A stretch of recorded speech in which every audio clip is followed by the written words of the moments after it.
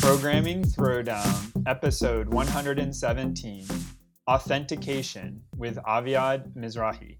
Take it away, Jason. Hey, everybody. So, when you get to your house, or the place where you live, you have your key, you kind of turn it in the lock and you get in. And if someone else has a different key, or if they don't show up with a key, they can't get into your house. And this seems pretty straightforward, right? And also, if you give your key to somebody else, they can get into your house, right? So authentication sort of in the real world makes a ton of sense, right?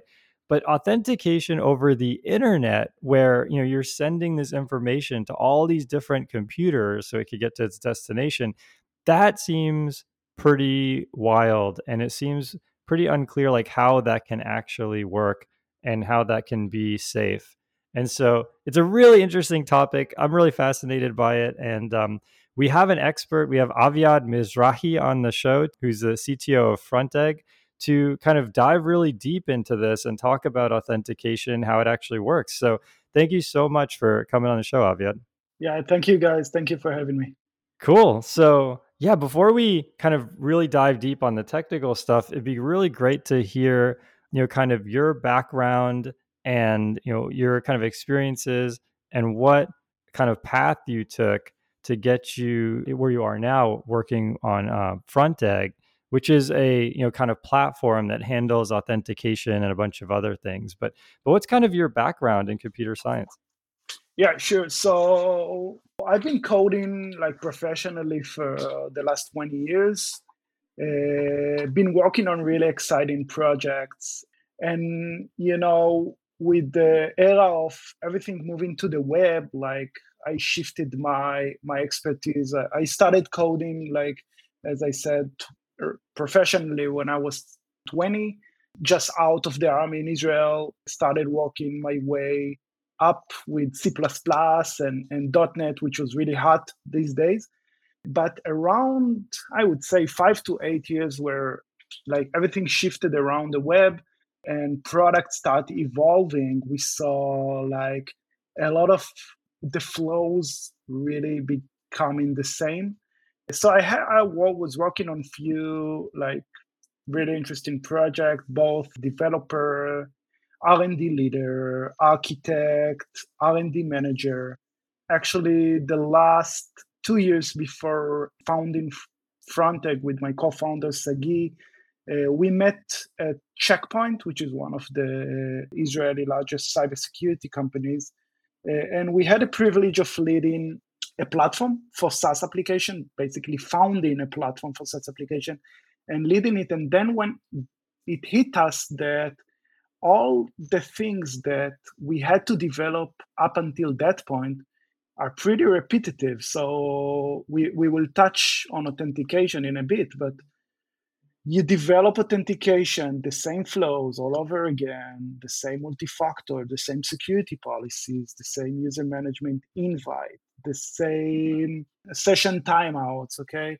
And that's only like the tip of the iceberg because you have to develop everything in a self-serve mode. And basically, everything is being very repetitive in today's world. And this is pretty much the reason that around 2 years ago, before the COVID hit us, we founded Fronteg, which our mission is basically to fight this repetitive, to give back the power to developer to focus on what really matters, and to provide our expertise around everything that is very much like it's the core of the product, but it's actually not the core of the product. It's something that you must have, but it's not the reason that you founded a company for. So this is a Fronteg. We can elaborate like later on what exactly we're doing, if that makes sense. Yeah, that totally makes sense. Yeah, I think it's a really good point. I mean, very few people want to dedicate a ton of time and energy really perfecting their login, right? The login is ultimately to identify and secure people's identity and information so that then you can provide them some kind of service, right? That's the part that most companies are really interested in. But then they feel really compelled to pay a lot of attention to it, because if someone can compromise it, I mean, we saw this with Target, and we saw this with even I think Equifax, or one of the the people who handle the report of your credit report. And so so many of these things get hacked, and a lot of it is through the being able to get authenticated as basically anybody you want, and then taking all the data. You don't hear as much about like SQL injection and these kind of attacks. I mean, most of the attacks that, and I'm not a cybersecurity expert by any means, but most of the attacks that at least I see in the news are things where the authentication system has been compromised. I think that it's something extremely, extremely important, but also something that's not central to sort of the core mission of many companies. And so it seems like a great thing to build, kind of a service around.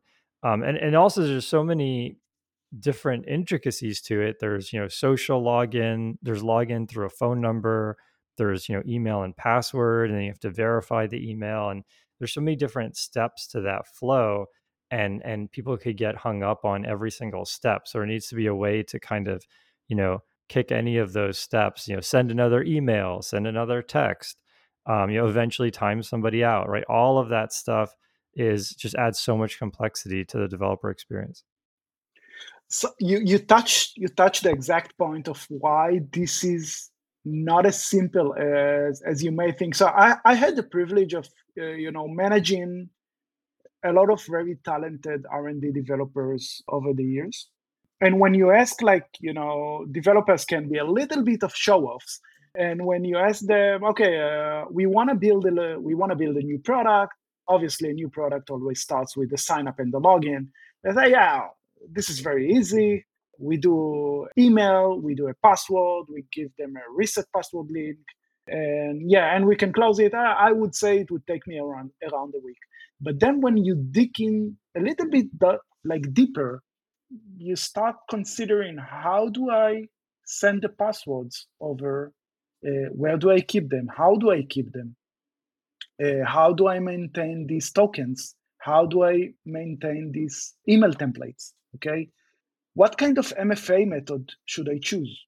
Do we go with TOTPs? Do we go with SMS? Do we go with emails? Like in Checkpoint, one of the things the security research team did was proving that SMS is like hijackable in no time. And then so maybe SMS is not a better. So let's dive in and start identifying which MFA method should we use. Now today, with the rise of FIDO keys, FIDO is like the new thing to adapt. And then which kind of SSO would you choose? How do you handle OAuth flows? How do you handle SAML flows? How do you handle OpenID Connect flows? How do you audit all of this for the compliance and regulations? How do you handle multi-tenancy? How do you handle security policies? And then it becomes like this project that, it started with the developers saying, yeah, it's going to take me a week. And then you find yourself 3 months later in a tech debt that you started, and then you don't know when it's gonna be finished. And then, this is the reason I think that like authentication has become a little bit of, there are great companies out there that are doing that, and it's become a little bit of commodity, because like the simple stuff is simple to solve. And today a lot of companies are working around authentication. There are nice open sources around it, and you really need to know your way when you're choosing these tools to see what exactly is the different, which method do you want to go with, and to provide a perfect user experience for your customers, because today the user experience is as important as the security aspect of the product.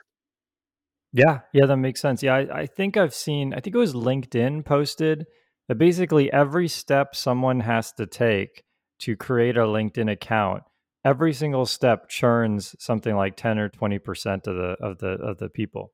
Yeah, like maybe, at least for the first step, maybe a lot of those are bots, right? But I mean, at some point you get to like, yeah, where a lot of real people say, oh, well, if I have to give my phone number and I have to give it again, and then they have to text me and I have to answer the text, like the more of these steps you have, the fewer people are going to be on your platform. But at the same time, you need to have a platform that's secure.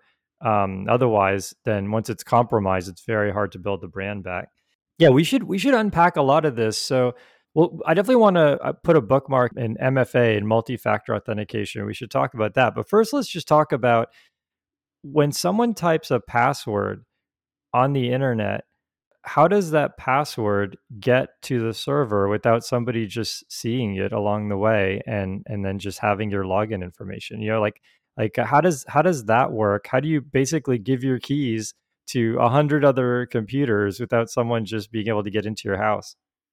Yeah. So if we touch in on that, so there are several ways to, let's talk about the RESTful flow. So there are two main methods to send data to the server. So it's either a query param, or if you are doing a post, it's through a post body. So the query param, not the good way to go with. Basically, two reasons here. Like URLs are going and there are being transients along the way, and they are being cached, which is really, really bad. Yeah, just to give a bit more background here. So the query param is, when you type a URL into your browser, sometimes you'll see this. You'll see like question mark, item equals 13 or question mark foo equals bar, right? And that what that is actually it's sending, in addition to the URL like google.com, that anything after that question mark, it goes to the same URL, but it's like extra data. So you could say, mywebsite.com/login, question mark, a whole bunch of things, A equals B, C equals D, E equals F. Just I think they're separated by commas or something. And then it'll still go to the login, endpoint, but it'll get all of those things, those query parameters. The problem is everyone on the way can just see all of those in plain text. Yeah, that's one problem. And the second problem is that the browsers are maintaining our history. So that means that every URL that you are pushing basically is being saved on histories, especially if you are typing that on the browser bar. So that means it's automatically saved on the cache of the browser, and Yep. that's really bad. So I would say that there are two major points that you want to pay attention to when you're sending passwords through the internet. So first of all, I would recommend always using post body. Okay, posts normally are not cached. This is good.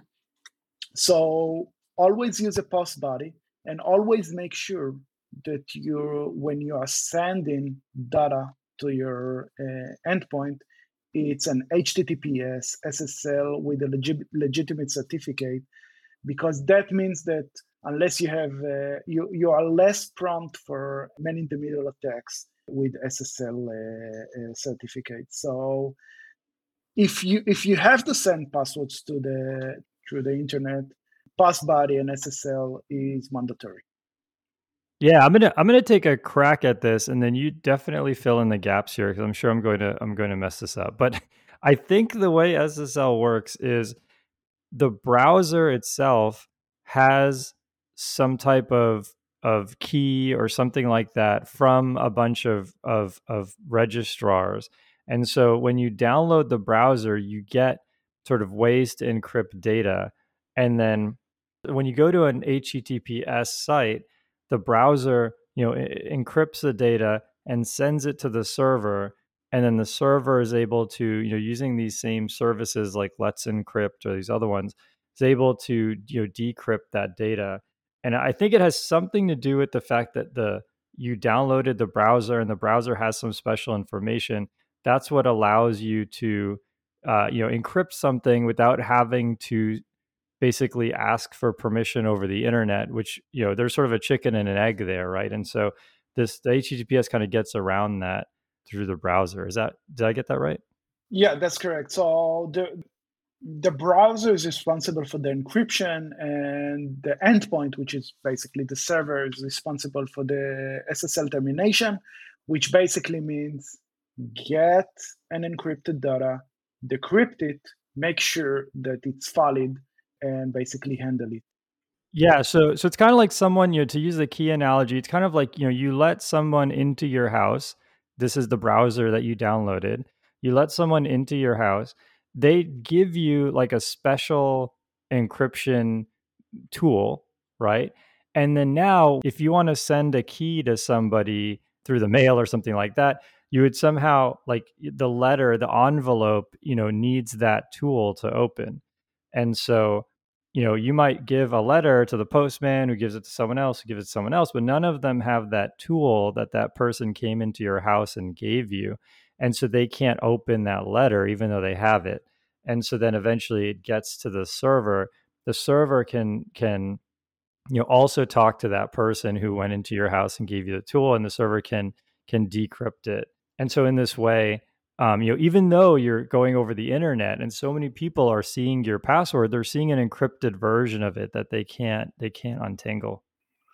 That's 100% correct. So yeah, the use of private public keys, asymmetric encryption along the internet basically changed the way that we are processing data, makes it much more trustable. Even along with we'll touch base a little bit on the way that we are handling authentication and what are the methods. Do we use session-based? Do we use JWTs? But like jumping a few minutes before that, when we are signing authentication keys, normally that's the way that we are doing it. We're signing with some private key that only the server has, and we are giving the public key to everyone just so they can verify the authenticity of this server. Cool, that makes sense. Yeah, so let's unpack some more of this. So, you talked about MFA, multi-factor authentication. What is that all about? Yeah, so passwords are easily hackable. Okay, so most of us do not get our browsers advisors on breach passwords, or so we are using the same password for all of the websites. So if password, and then basically that means that we are trusting the server or the endpoint or the service that we're using to maintain our password securely. Most of them do, okay? But some of them, you just mentioned SQL injection, some of them do not store our password securely. And storing it securely means at least hashing and salting them on the database so they are not easily, I would say, reversely engineered. So if the service that we're using and we send our password to didn't maintain it properly, that means that it's easily hackable. And once one service is hacked, that means that if we reuse the same password all over again on the other services, for example, our banking account, our LinkedIn account, our Facebook account, our Twitter account, etc., that means that the attacker can potentially go and hack all the other accounts by a very simple operation, by going on a breach passwords database and going and trying. So this is where MFA comes into place, where basically there is another level of authentication that you have to prove that you are actually the originator of the request by proving another, we call it possession, on the authenticity. So for example, I onboarded MFA on my account, and let's say that my password was breached. So we have an attacker, on the other hand, who is trying to log in to my bank, okay? So he has my email, and he has my password, and he types it in, and they are correct. But now he is facing another level of challenge where you have to prove that a code which is being sent, let's say, you take the easy but not secure way of SMS. So now he has to type an SMS number that is sent to my phone. Okay. So first of all, I got this SMS. I immediately know that someone is trying to log in to my account, and I'm probably going to change my password after that. But that blocks the attacker from actually logging into my account because I have another level of authentication that needs to prove that basically who is trying to log in is actually me. So that we have several methods of multi-factor authentication. I mentioned the TOTP, which is one of the most popular today before the FIDOs came into place. TOTP basically means use of either Google Authenticator or Microsoft Authenticator. There are tons of Duo. There are tons of authenticator apps available for download from any app store. And the idea is that you are being assigned with a number, 6 digits number for 30 seconds. It's based on a seed. And the idea is that it's based on the same seed that is running on the server, okay, based on times. And right after the authentication, you have to type in another number. A number that is available only from your authenticator application. So that's a TOTP. There are several other methods such as SMS, which is the same. You're sending an SMS to the phone number that you signed up with. You just mentioned that phone numbers are not information that we likely want to share with the services that we're using. We feel more comfortable by installing an app on our device and not sharing the phone number with the services. This is why SMS is not that popular, and it's easily hackable. Suggest just go into your favorite search engine and search for SMS hijacking and SMS MFA. Yeah, I think the one I remember, and I'm sure there's a ton of them, but the one I remember was when Jack Dorsey, who is the CEO of Twitter, correct me, feel free to look up the article, but I think what happened is somebody called Verizon and said that they needed to transfer a number, and they were actually able to, with very little proof, transfer Jack Dorsey's personal cell phone to their cell phone. So they had Jack Dorsey's phone number. And so I'm assuming they started just getting calls. People who were trying to call the CEO of Twitter were now calling this random person. And what they did with that is they kicked into the MFA. They tried to log in as Jack. And then when they couldn't, they said, "Oh, I forgot my password. Send me a text with like a reset link." And so, Twitter did that. They clicked the link, they changed the password, and now they have the CEO of Twitter's, Twitter account. And so they posted all these things. I don't remember what they posted. I'm sure it was terrible. Or I think they asked for Bitcoin or something. I don't remember. But yeah. So that you can see how that's a massive, massive problem. And so with SMS, you're relying on the phone company being able to secure your phone number, and it hasn't been that good about that. Yeah, exactly. But when we are discussing MFA and when we are discussing security and authentication and authorization, there is a constant tension between product and security, right? So the security guys wants everything to be as secure as possible. No one can log in, no one can sign up without verifying their email address. MFA, yeah, they must use Google Authenticator, etc., etc. But sometimes product defines by the security level, because I'll give you an example with my mother, which is a very technologist person, but I couldn't get her to install an authenticator app on her phone. She feels much more easy with SMS, although I explained several times that SMS is not good for her.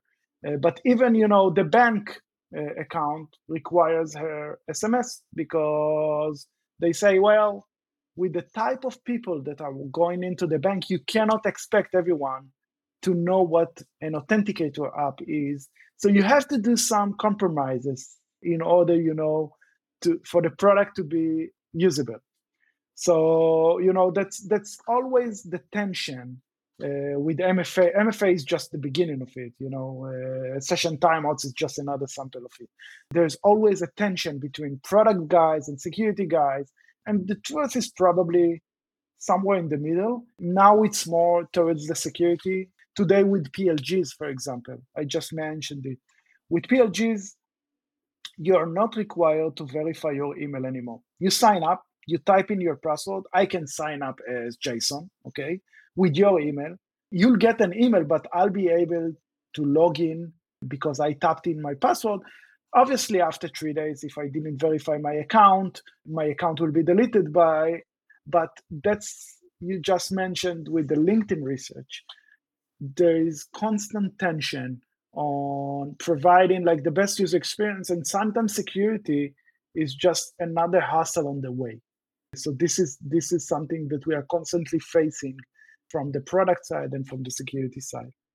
Yeah, actually, it just hit me, when you were saying it. Yeah, so I have an email that's totally available. Anyone can get access to it, and so because of that, and show, I tend to get a lot of strange emails, and yeah, I have gotten emails that were kind of effectively from products I've never used, but they sounded like they knew me, and yeah, I think what's going on there is people are using my email and then logging into some type of product, and then they're able to do things while they're unverified. Of course, I never verify. That would be crazy. But like I get the email asking me to verify. And then it's a really good point. And I never really connected all the dots, but until you're verified, many products will let you do things, but maybe not everything. And there's very good reason for that, because there's definitely people who have used my email address and I guess done as much as they could unverified before maybe their accounts finally get banned, or I don't know what happens. Yeah, I think there is a main reason why email verification today with the PLG world, email verification is not that popular. So first of all, we seen it ourselves. There was a drop of conversions when we requested people to verify their email address. Okay, and there are tons of researchers about it.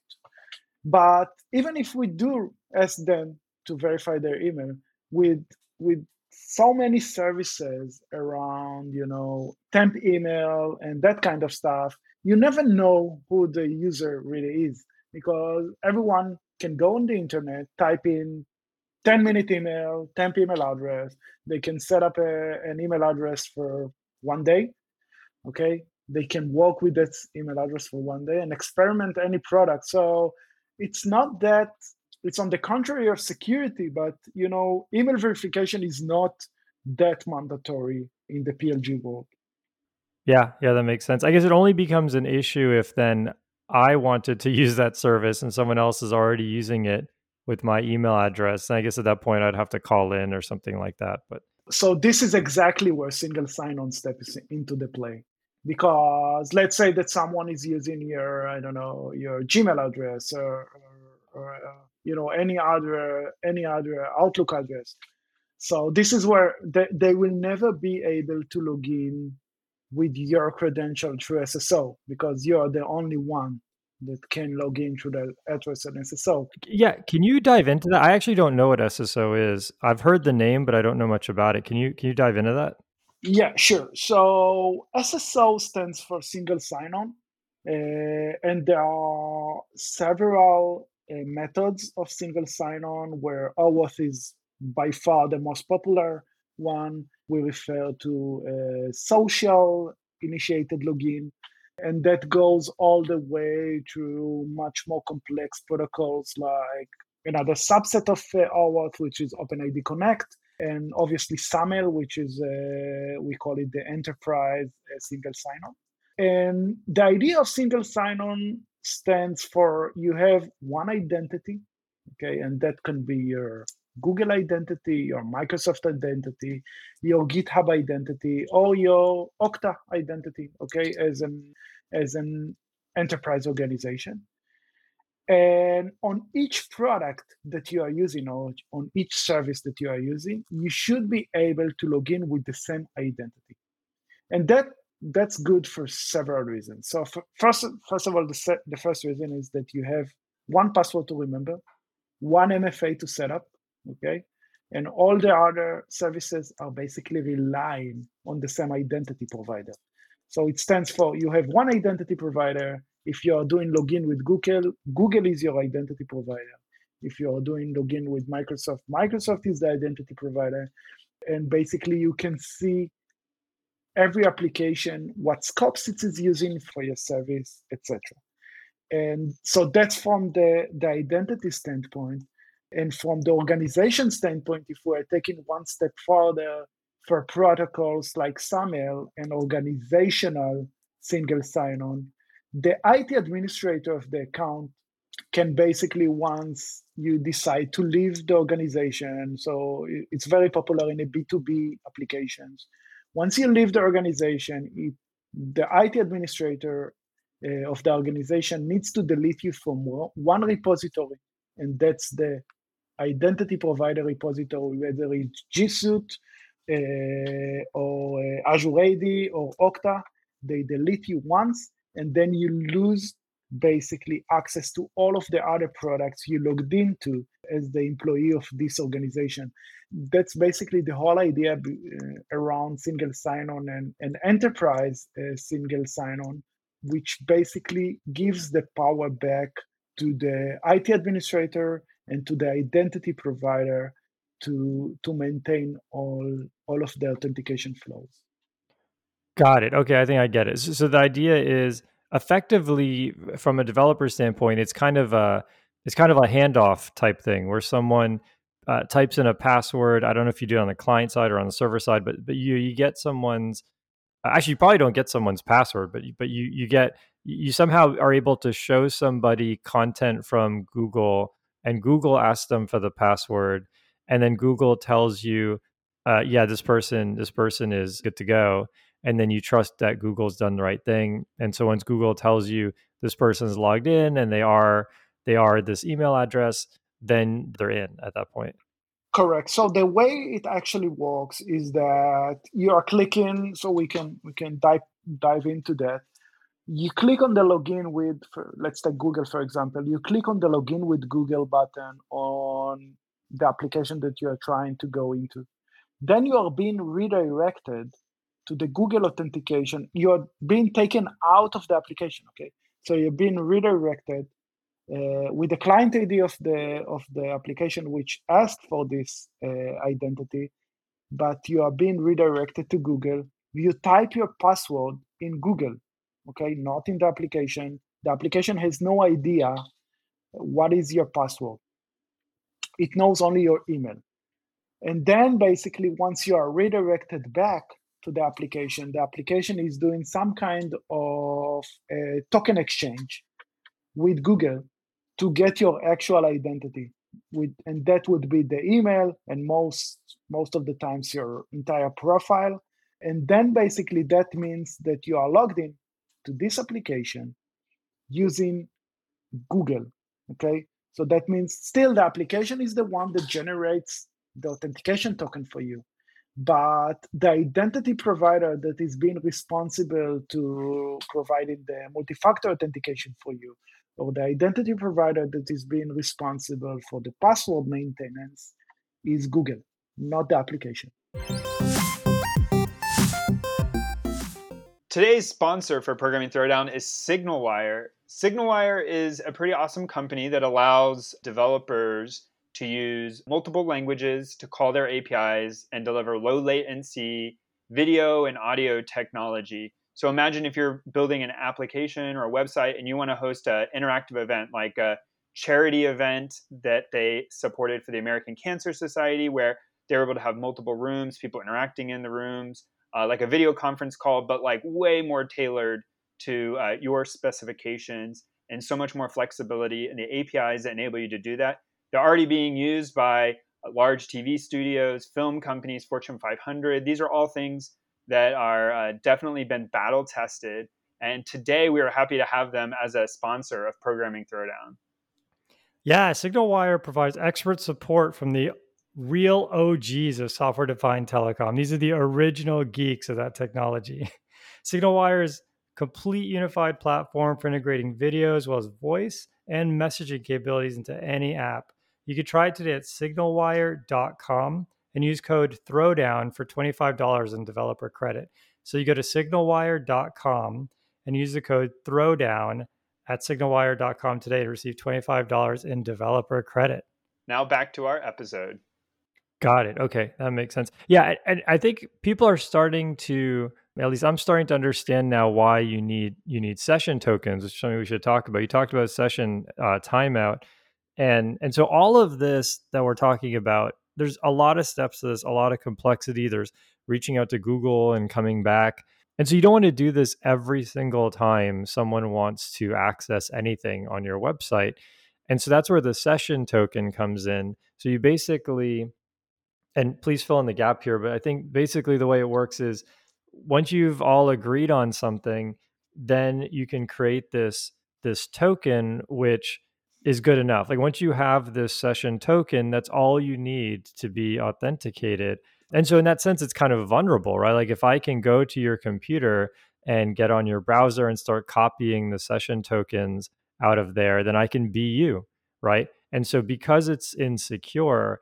it has a timeout, so maybe it only lasts for a day. So at most I can masquerade. If I stole your laptop or something, at most I can masquerade as you for a day. Well, I guess if I stole the laptop, that's different. If I somehow just stole the browser cookies from your laptop, then I could masquerade as you for a day, but eventually that session token will expire, and so you'll have to go through this process again of authenticating.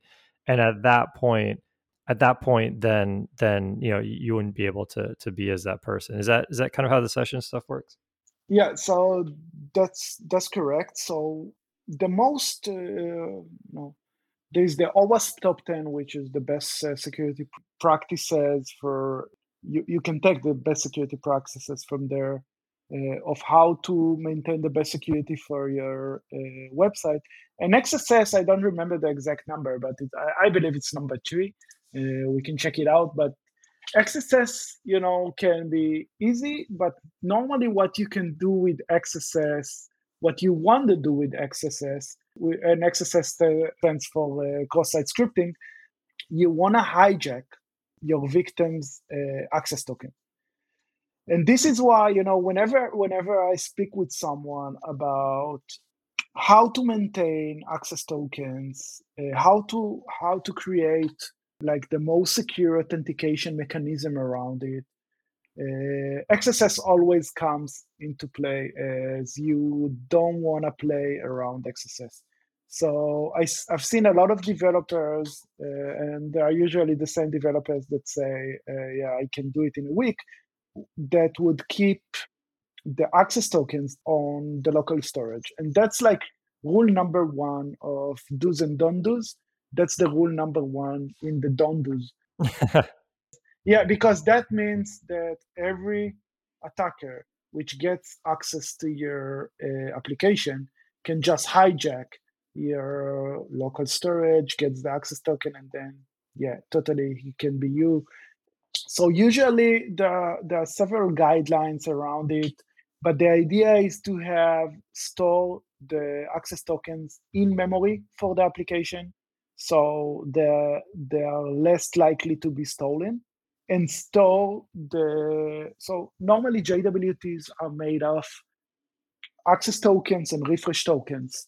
So normally for web application or for modern web application, what we recommend is storing the refresh tokens as HTTP only cookies. So HTTP only cookies are cookies that cannot be accessible to any JavaScript, which makes it very hard for the attacker to get them, because the browser protects them and do not give access to potential attackers. And then protecting through CORS, which is cross-origin protection, through the other part of the refresh tokens. That usually makes up a legitimate protection for any web application. And that means that your access token is likely to be safe on the application. And yeah, I did mention JWTs. So JWTs is one of the most common ways of maintaining tokens today. So up until a few years ago, we used what we just called session tokens. So there is a central token repository, which was a single point of failure, and everyone needed to basically talk with in order to validate token. But today, with the rise of microservices and the asymmetric encryptions, the world has shifted around to JSON Web Tokens, which is the JWTs, which basically means that you get a JSON, which is normally the user data. You sign it using a private key, and you give the public key to any microservice around it. And then basically you take off the responsibility from this central token repository, and you provide the services with the way of validating the request.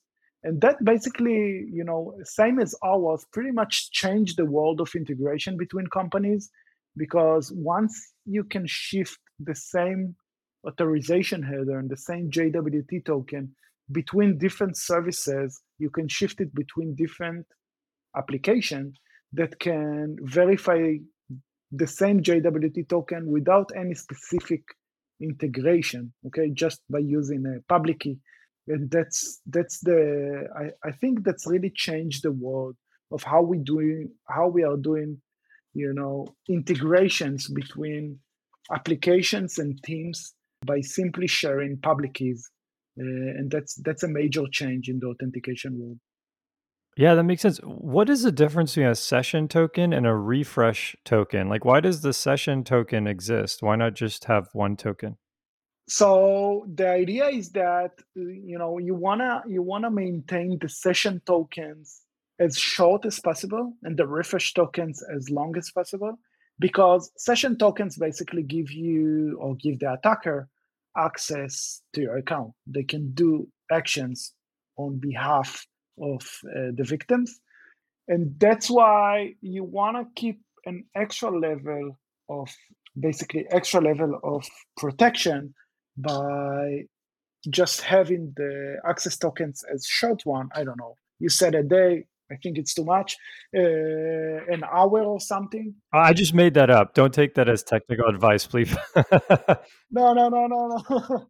No, but keeping them as short as possible, and the refresh tokens are the one that are being used all the time to maintain the session active. And with the method we just discussed, the access tokens live in memory. You're not saving them on any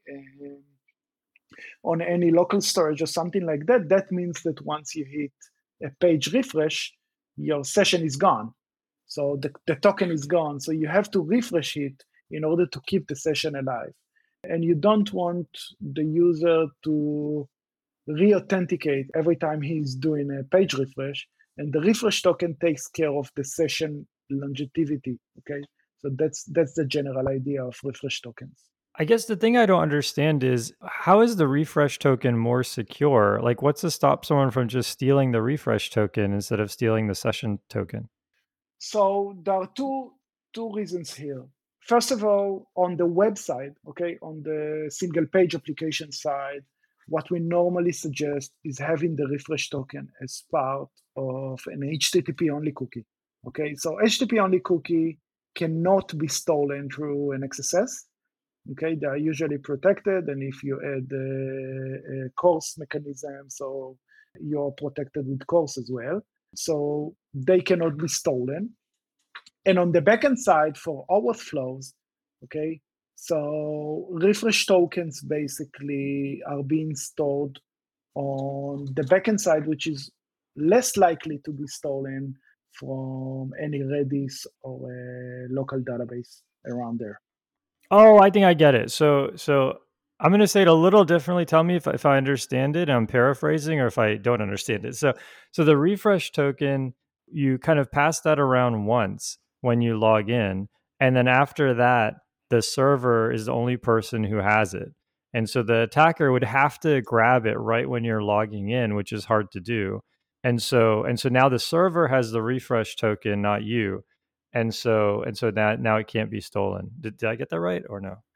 Yeah, that's part of it. So first of all, the server stores it, and yeah, you get it only when you get the access token. So you get a pair. You get the access token and the refresh token, and the only way to get a new access token is by using the refresh token, which is being stored down there in the server. And if you're working on a browser side, so if you chose to put the refresh token as part of your application as an HTTP only cookie or something like that, it cannot be stolen as well, because if you're using the best practices around CORS, because it will only be sent to your endpoint for the refresh token purposes. So I guess if you have the refresh token as an HTTP only cookie, then is the session token like adding any value, or is it just like a legacy thing at that point?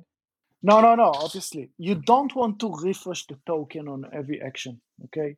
So as I just mentioned, usually the refresh token will be sent only to the refresh endpoint. Okay, and you'll get a new access token. The old access token will be invalidated, and the new access token will be generated.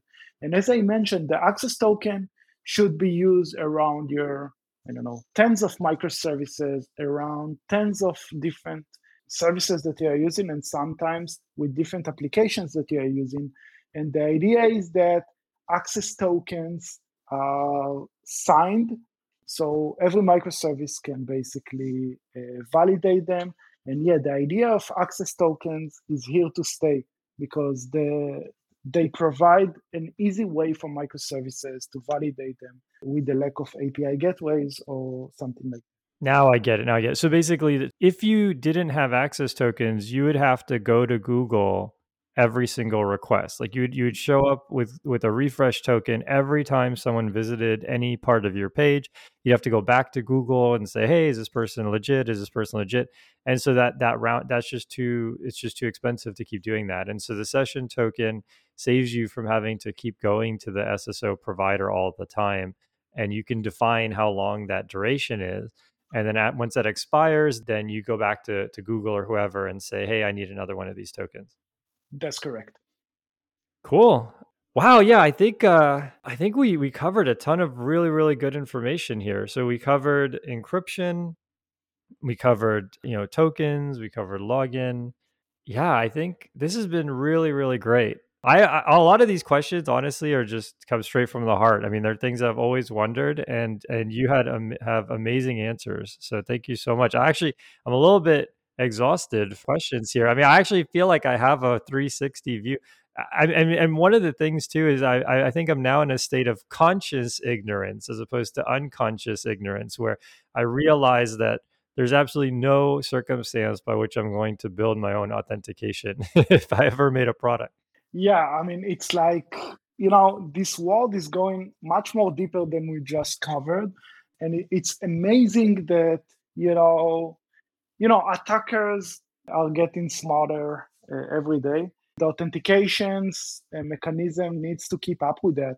So this is why we keep talking about federations and SSOs and multi-factor and different types of multi-factor. And how do you recover your MFA device? How do you store these recovery codes? There's so many stuff around this that you kind of, when I just started, I was a bit lost on the stuff that we had to cover in order to make a decent solution. And that's so many stuff, like I'm talking about 5-6 years ago, so many stuff to take care of. And yeah, that's the reason that I would never, now with Frontech it's easy, but like even on my next journey, I would never build this stuff alone again. Although it's kind of fun, because that's what we do now. Yeah, I think yeah. I guess there is a caveat. Yeah, I mean, if the next project I work on was an authentication project, that'd be totally different. And so I think it's fascinating, but I also think that yeah, if your goal is to, I don't know, build a taxi app or something like that, definitely don't say I can have authentication done in a week, unless you're using a third party library. Then maybe you can get it done in a week. So actually, let's dive a little bit into that. So tell us a bit about FrontEgg and how it helps with authentication and other sort of kind of services that y'all provide and how that works. Sure. So as I mentioned, FrontEgg is a 2 years old startup. And when we founded the company, the idea was to allow developers to basically reuse services such as authentication, some other stuff that we're doing, so they don't have to deal with this kind of questions that we just discussed for the past hour. And authentication today is pretty much a commodity. There are tons of great companies that are doing it. And still, I see some questions around how to do it, what should I need to do, and I see a lot of developers that are trying to do it on themselves, and then they are failing because of that. But still, I mean, because it's now a commodity. There are tons of different services, and companies today, they want to focus on the go-to-market.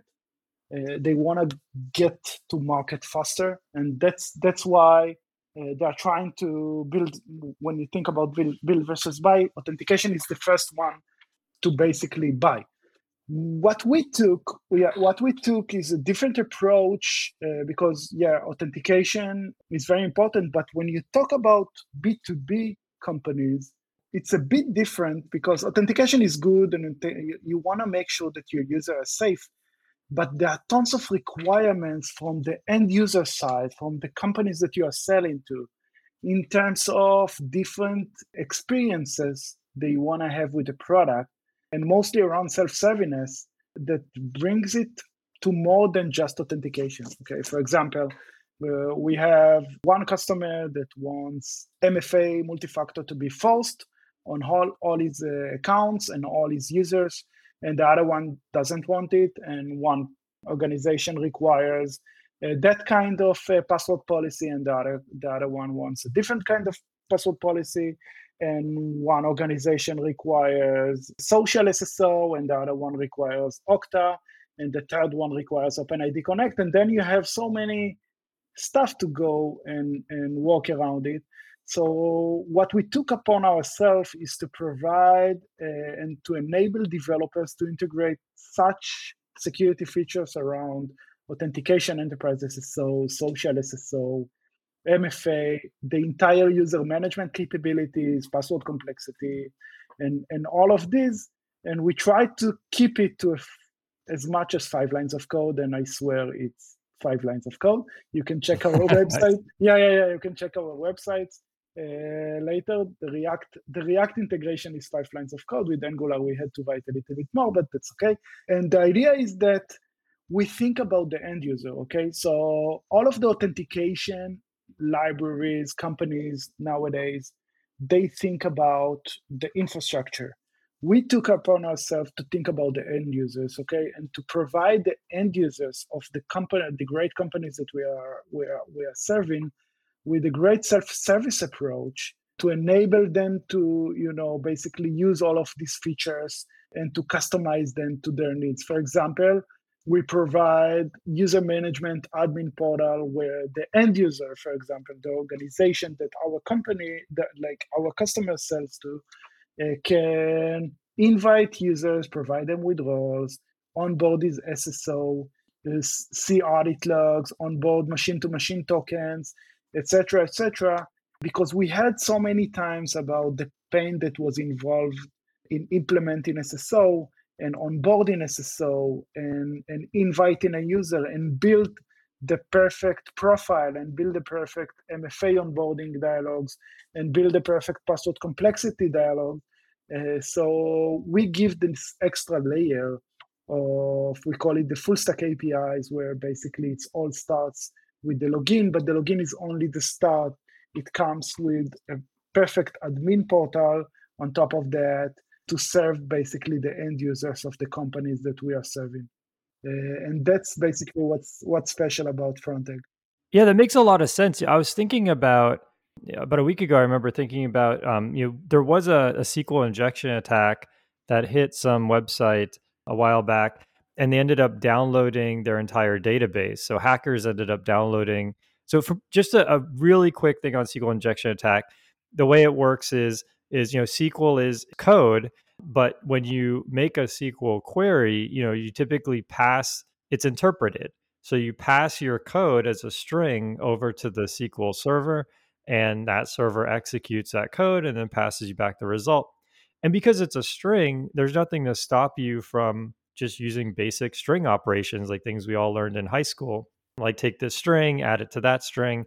But the problem is those strings, when they're being constructed, if there's user input that's deciding the content of that string, then someone can end up basically adding a string, like maybe they make their username, something that closes a comment, or something that tells SQL that everything that just happened was a comment, and my actual username is, delete the database or something like that. And if you just pass that straight to the server, you lose everything. So there was a SQL injection attack where someone was able to download the entire contents of the database, and that is where auditing would be really important, right? So I mean, also, having not making that error is important, but even if you have a developer who makes that error, you're going to see 40 gigabytes of egress, or hopefully a lot less than that, but you're going to see a high velocity, a lot of egress when someone makes a single query for the entire database. And you can catch that. And downloading 40 gigabytes doesn't happen that quickly, so you could catch that, and hopefully maybe the person only gets 10% of the database, right?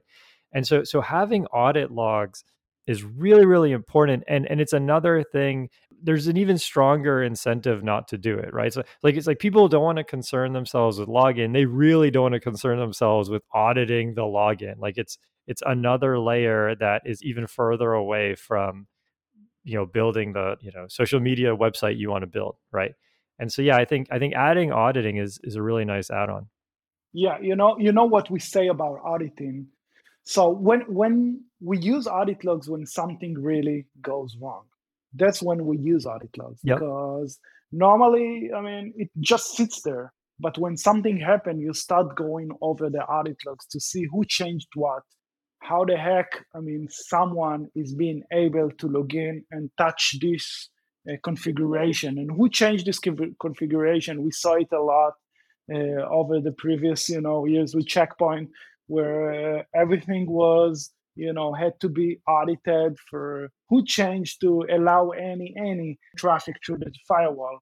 And audits for login are pretty necessities, but that's only the start, because you want to make sure that you audit any change of configuration that is being made, because that's a critical necessity as well, especially for cybersecurity companies, especially for highly regulated companies.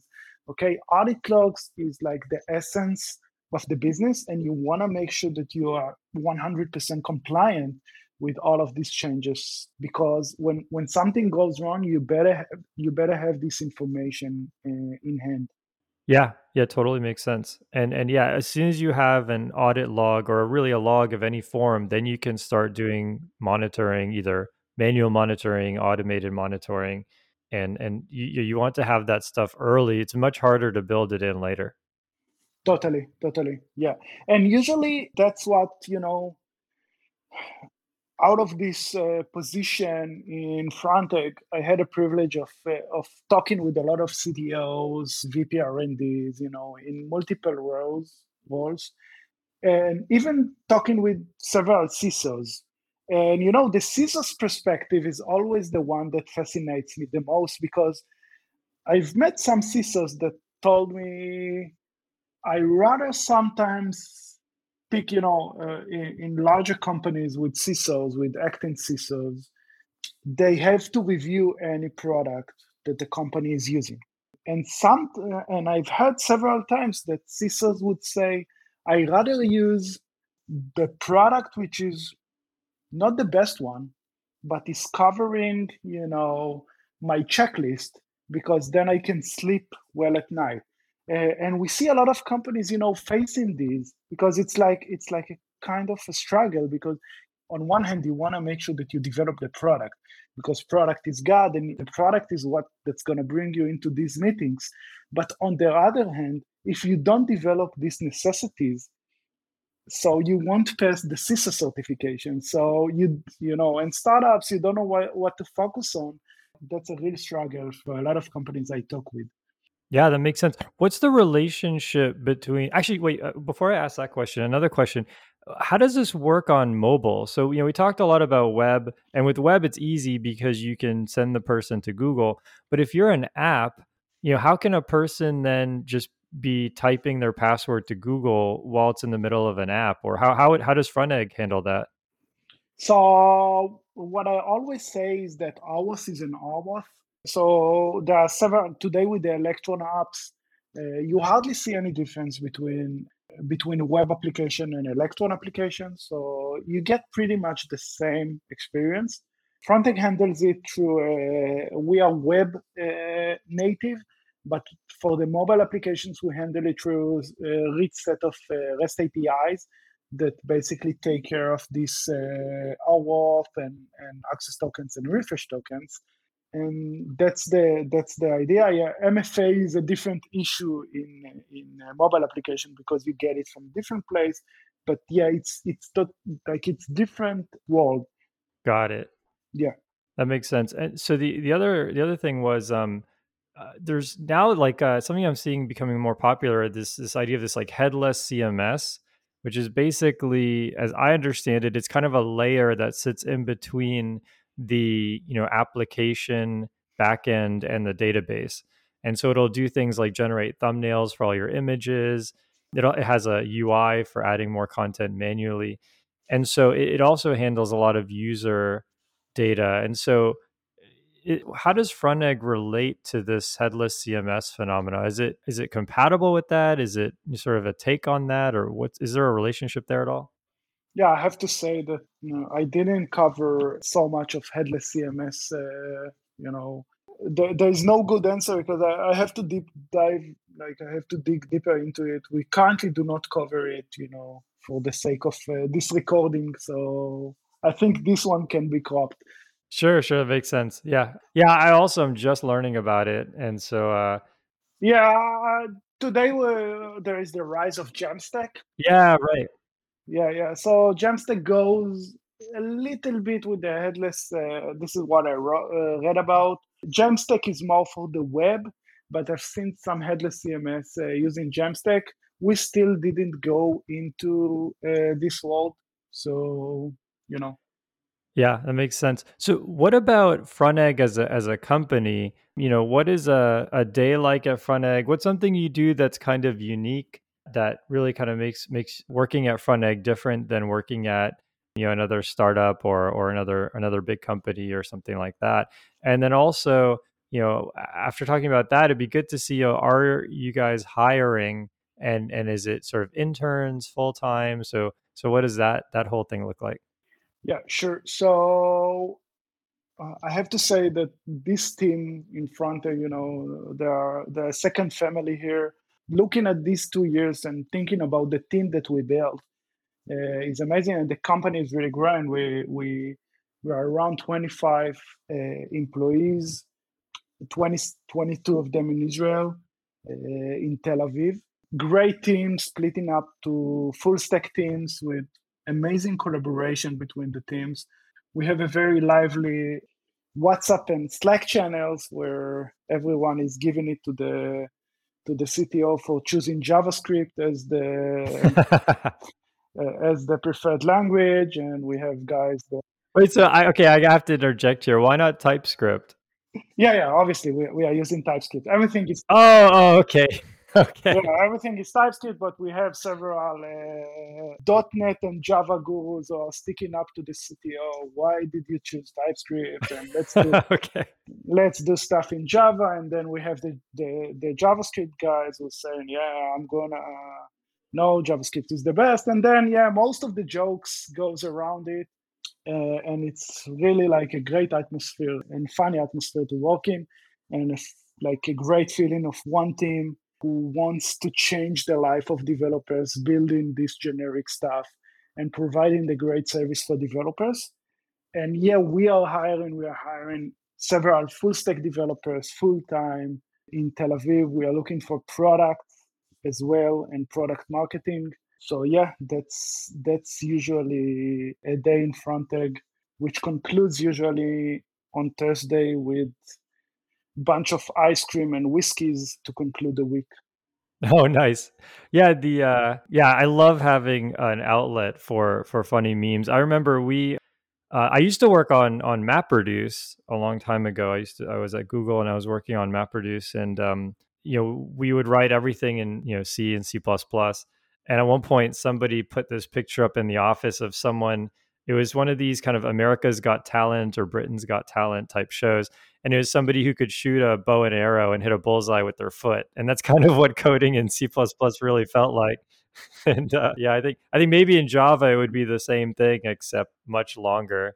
Like you would have to have a bow factory and a foot factory and then a bullseye factory and Yeah, so whenever something doesn't go well, it would never happen in Java. I say, yeah, it would. And then when something didn't work in Java well, because we have SDKs in Java as well. So when something didn't work, yeah, it would never happen in JavaScript or in TypeScript. And then all the offices like around it. So it's pretty funny.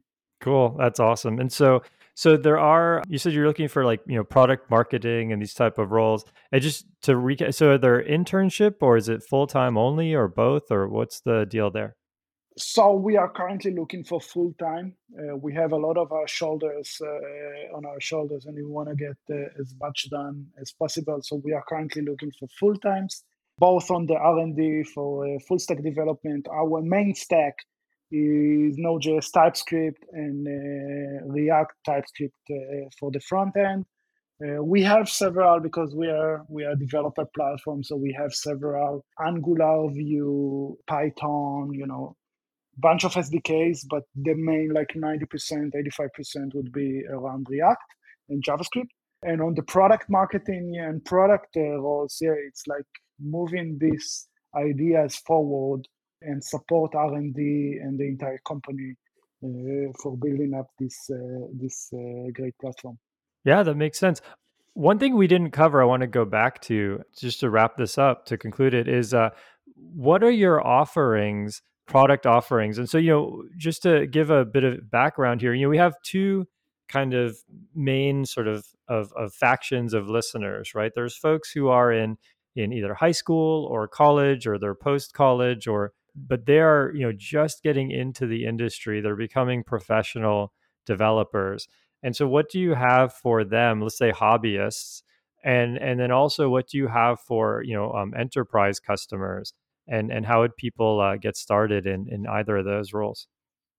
Yeah, so first of all, because we believe in product-led growth, we believe in bottom-up. So that means that we have a very generous freemium plan and a very active Slack community. So basically, what you get from Fronteg is out of the box, fully customizable login box and admin portal, which covers basically everything you need around authentication and single sign-on. And that includes all the social logins, login with Google, login with GitHub, profile management, etc., SSOs. And basically for the enterprise customers, we have an offering which is based on audit logs and a fully customizable organization splits.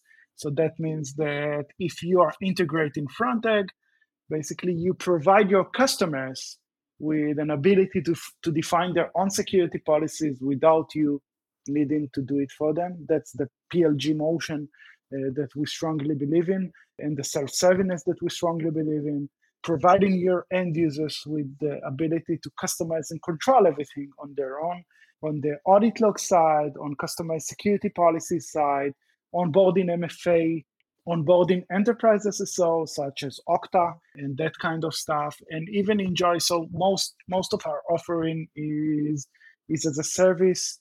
We have dedicated deployments which are available on our enterprise plan as well, which can be covered as Helm charts or Docker Compose. So that depends, like most of our, we call it a garage-based startups will start with either our freemium plan or with our startup program, and then they will evolve to what we call a plan which is more sophisticated, which includes the audit logs and all the other advanced capabilities as well. Cool. It makes sense. So if you're listening to this and you're building, your first web app, or you are prototyping something and you want to send it to a friend, and it's a web or a mobile app, or even an Electron desktop app, you can use FrontEgg. It's totally free to use, to get started with. But then, let's say your app really takes off, you hit the front page of the New York Times or something, and now all of a sudden everyone's hitting your site, and you really need to start keeping track. You have attackers that are attacking your site. Then you can upgrade to the premium plan without having to rewrite the whole API or anything like that, and get all those extra features that become really important as you scale. That's correct. Yeah. And usually we don't limit anything, to get started. Like everything is open, and then we just, we make sure that you have everything that you need before we start talking about commercial side of business. Yeah. Cool. Yeah, that's awesome. Yeah, that parallels a lot of the folks that we've talked to. I think it's a really, really good business model.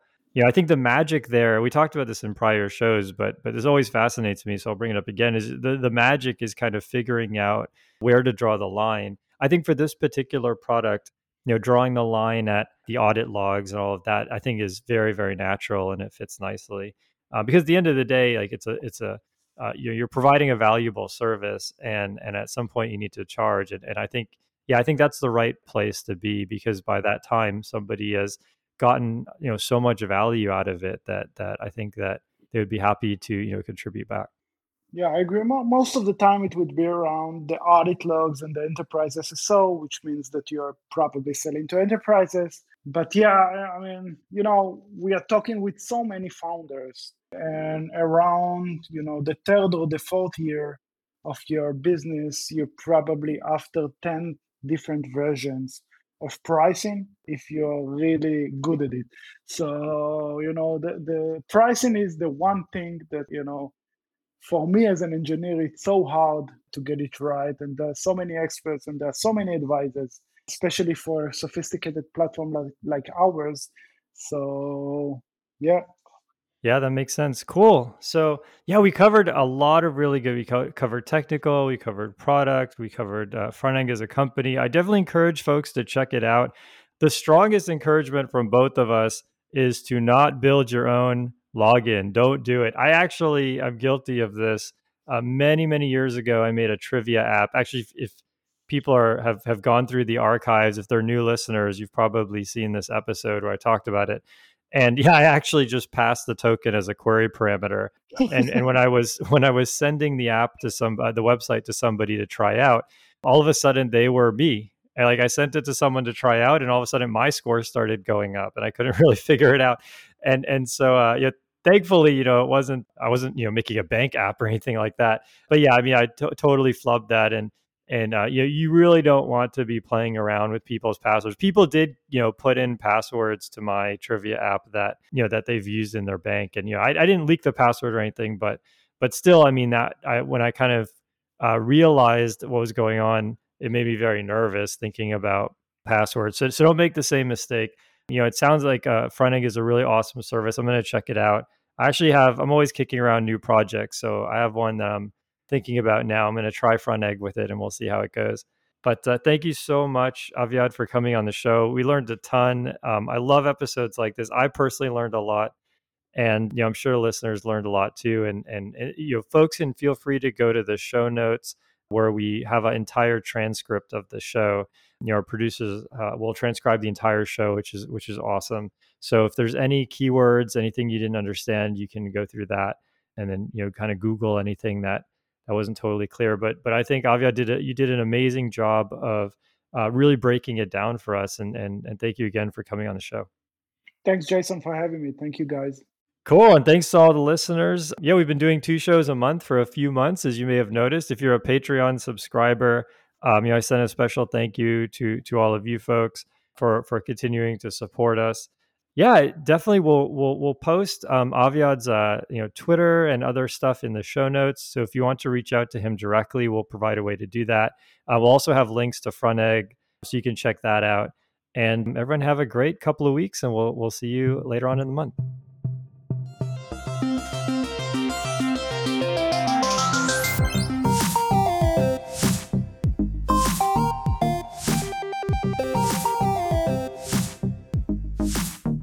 Music by Eric Barndollar. Programming Throwdown is distributed under a Creative Commons Attribution Share-alike 2.0 license. You're free to share, copy, distribute, transmit the work, to remix, adapt the work, but you must provide attribution to Patrick and I, and share alike in kind.